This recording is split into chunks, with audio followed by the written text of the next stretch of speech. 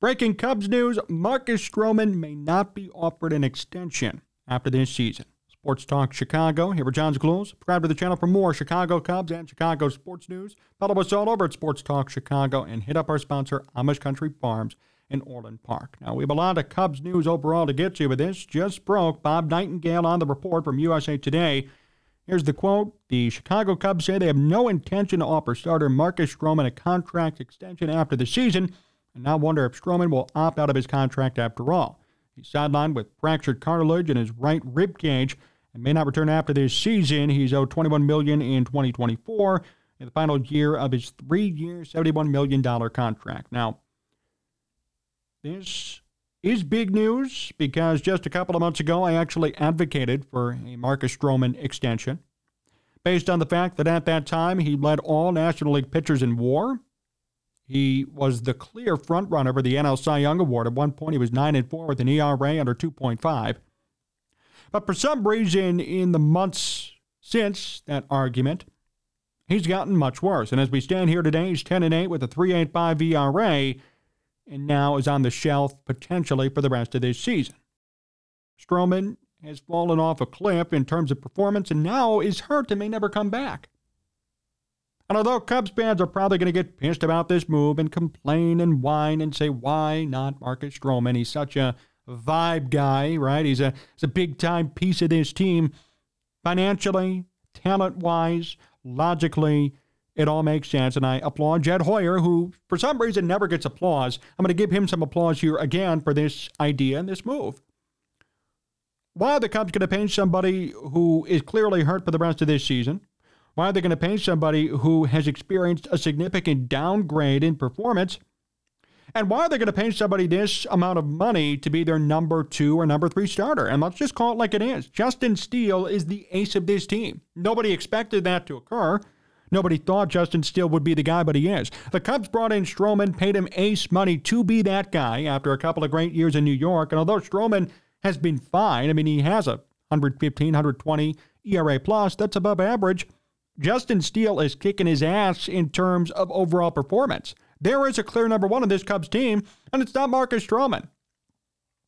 Couple that with the fact that his performance has dipped significantly, and the fact that at the end of the day, he's hurt and he's out for the rest of this year. Should the Cubs be paying him that much money? No, I don't think so.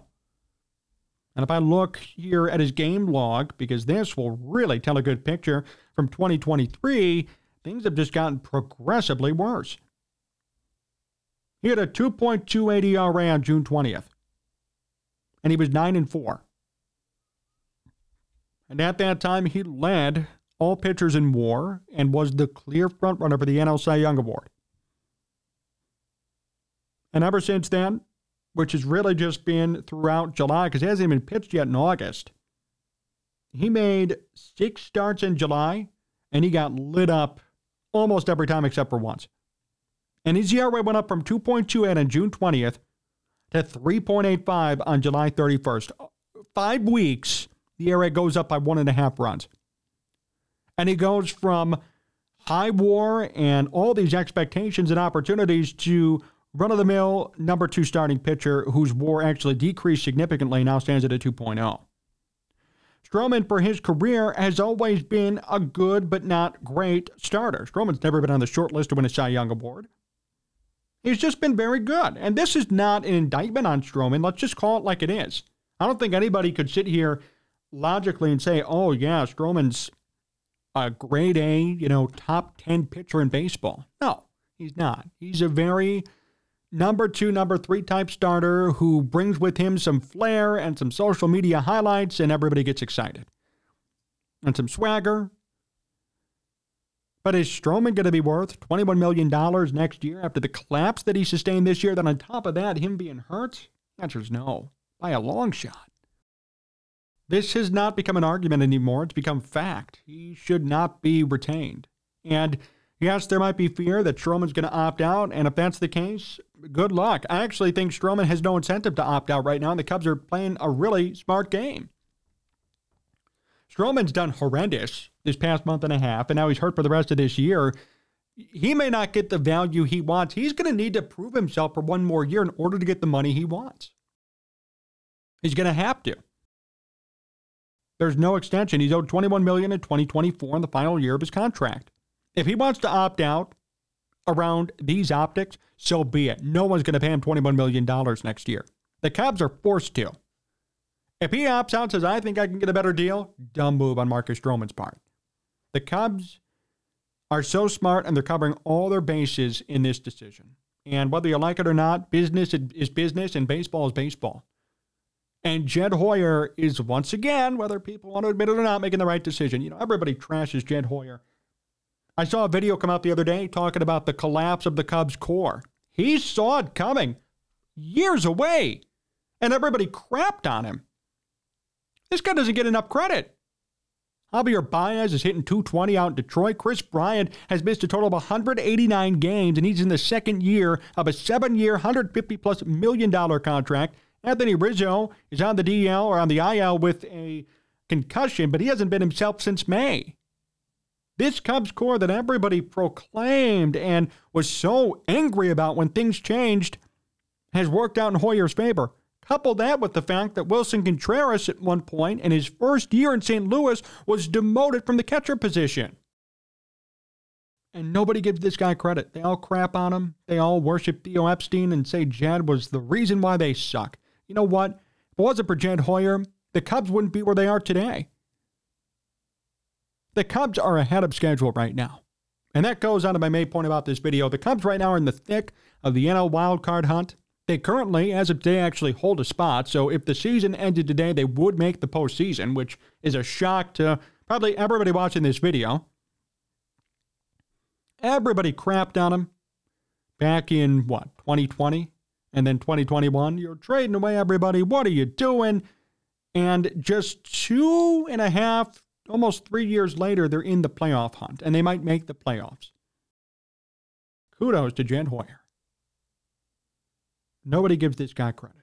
Nobody cares about the tough decisions that he had to make, because I'll tell you what, if he didn't make the decisions he did, they'd still suck and they'd still be crapping on him too. So really, it wouldn't make a difference. If he didn't choose at the time to make the tough decision to cut and get rid of Rizzo and Bryant and Baez and company, and now Contreras too, if he didn't make those tough decisions, this team would still be in a rut, in a hole. Even Kyle Schwarber. Oh, I love Kyle Schwarber. Yeah, well, he has a negative WAR, and his OPS plus is under 100. Yikes. But no, Kyle Schwarber is a Cubs legend, according to everybody on Twitter. Kyle Schwarber's hitting 181. The short-sightedness and the undying loyalty to certain players who just don't produce is astounding at times. Frankly, it is astounding. I mean, I love the enthusiasm from Cubs fans, but you have to understand and you have to draw the line between I'm a fan and I'm a baseball realist. I'm a fan and I love this team, but I also know when somebody's long in the tooth and needs to go. Jed Hoyer is purely a baseball mastermind, and he's been in this game just as long as Theo has. Theo didn't orchestrate this rebuild into contention. It was Jed who did it, because Theo left the team high and dry and went away and waved bye to everybody, and everyone was happy for some reason. He got out before things got bad, left his friend out to dry, then his friend had to deal with the damage, but yet somehow reemerged from the pile of garbage. And yet we're still not giving him credit for what he did. He was put in an impossible position, and he succeeded. Jed Hoyer should never have to worry about a job ever again in baseball. If I were an executive of a team and I knew Hoyer was on the market, I'd be after him right now to lead my front office, to be my GM or my president. Like right now. And yet, we still have some people trashing on him. Just makes no sense. The Cubs in general are having an unbelievably surprising season. Their lineup is solid. Cody Bellinger is kind of an MVP candidate. Now, he's played 91 games, and that's what's going to hurt him. But Cody Bellinger is hitting .326. Cubs paid him 1 year, $18 million, and he's turning in an unbelievably impressive season. Christopher Morel is doing great. Happ, Wisdom, Swanson, Horner, all OPS pluses above 100. Yan Gomes even at 97, near league average for a catcher. They got rid of Trey Mancini and got rid of that experiment. Mike Tauchman's doing great off the bench and in that fourth outfielder role. Heimer Candelario, who came over in a trade, is hitting .385 since joining the Cubs in 15 games. And pitching-wise, Justin Steele is a Cy Young candidate in the National League. Kyle Hendricks is back with a 4 flat ERA. Albert Alzolay, who was a failed starter, has turned into the de facto closer of this team, is actually succeeding. His OPS plus, or his ERA plus, is near 200. There are so many surprises, and this just really reminds me of 2015, except actually on a more satisfying level, because this team is fighting every day. 2015, that team dominated. They were great all around. They won 97 games. I actually appreciate this team more because there were zero expectations. There was nothing. I mean, we didn't know when the Cubs were going to be good again. It could have been this year, it could have been 2 years, could have been 5 years. Maybe Jed Hoyer would have had to be fired for this team to get better again. And yet here we are today with all these different players, some of them old, some of them new, some of them one-year rentals, some of them have been on this team since 2021 in those dog days like Patrick Wisdom. And they're winning. And they have a wild card spot right now. And they're 5 over 500. That's impressive. That's all Jed Hoyer. Jed Hoyer is the mastermind and the architect of this team. This random roster of misfits that is coming together and winning games and playing meaningful baseball in August and into September. That's Jed Hoyer getting the job done. And that's these players performing on the field. I don't want to take credit away from them. It's awesome. It's just so fun to watch, and it's so fun to see good guys get credit for good things that they do. After years of being dragged through the mud for, frankly, no correct reason, no reason based on fact, now we see somebody reaping the benefits of his hard work, put into an impossible situation. I hope this team makes the playoffs. I don't expect anything from them. I think they're going to be a dud in the playoffs, and that's not controversial. I mean, this team's 5 games over. They're a 500 team that's going to sneak in via a wild card spot. Awesome. It's a great feel-good story and something to build off of for 2024. That's how they should be approaching this season. You build off this for 2024. This is not the end goal. This is not, wow, we finally made it. No, they haven't. A lot more work's to be done.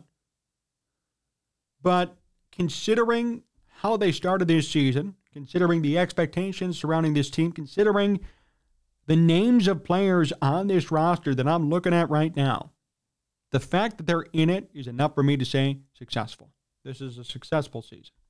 Cody Bellinger last year, just so everybody is aware, because I think people forget, was hitting .210. And the year before that, 165. Cody Bellinger has not been good since 2019. He had lost his stroke. Even the Dodgers gave up on him. And look what he's doing now. Dansby Swanson, big-time deal. He's performing.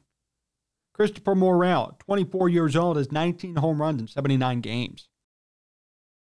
I mean, this stuff is impressive. Justin Steele, 27 years old, could win 20 games this season.